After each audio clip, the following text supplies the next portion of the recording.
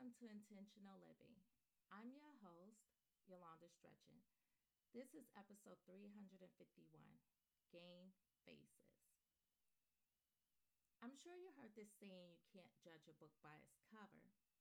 Well, the same applies for us as humans. Have you ever judged an individual and when you actually got to know them, they turn out to be quite different from what you imagined? We've all have done it. Judging people by the way they look, dress, talk, and the things they say. But so many people have what I call their game face on. So you truly never know what someone may be going through. Many years ago, I attended a particular church, and one of the members there was very well known. She was friendly and outgoing and genuinely cared for others. From the outside looking in, it seemed she had it all together. Despite the occasional rumors about her husband never attending service because he disapproved of her spiritual life and the way she worshiped. After years of our short discussions here and there, I got to know her for who she truly was: a broken woman, longing for acceptance and love.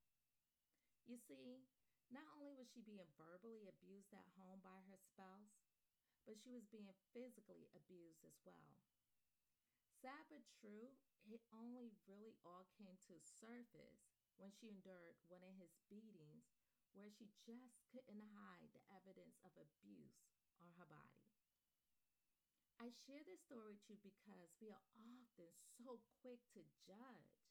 But if we really knew what others were enduring, many of us couldn't even walk a mile in their shoes. That's where extending grace comes in. You may not want to befriend everyone you meet, but it doesn't mean you get to judge them and slander their name just because of what you see on the exterior.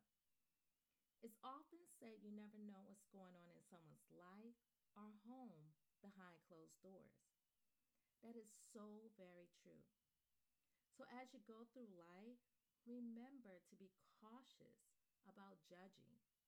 Everything that glitters isn't gold. A lot of people wear game faces, and a lot of what you see is smoke and mirrors.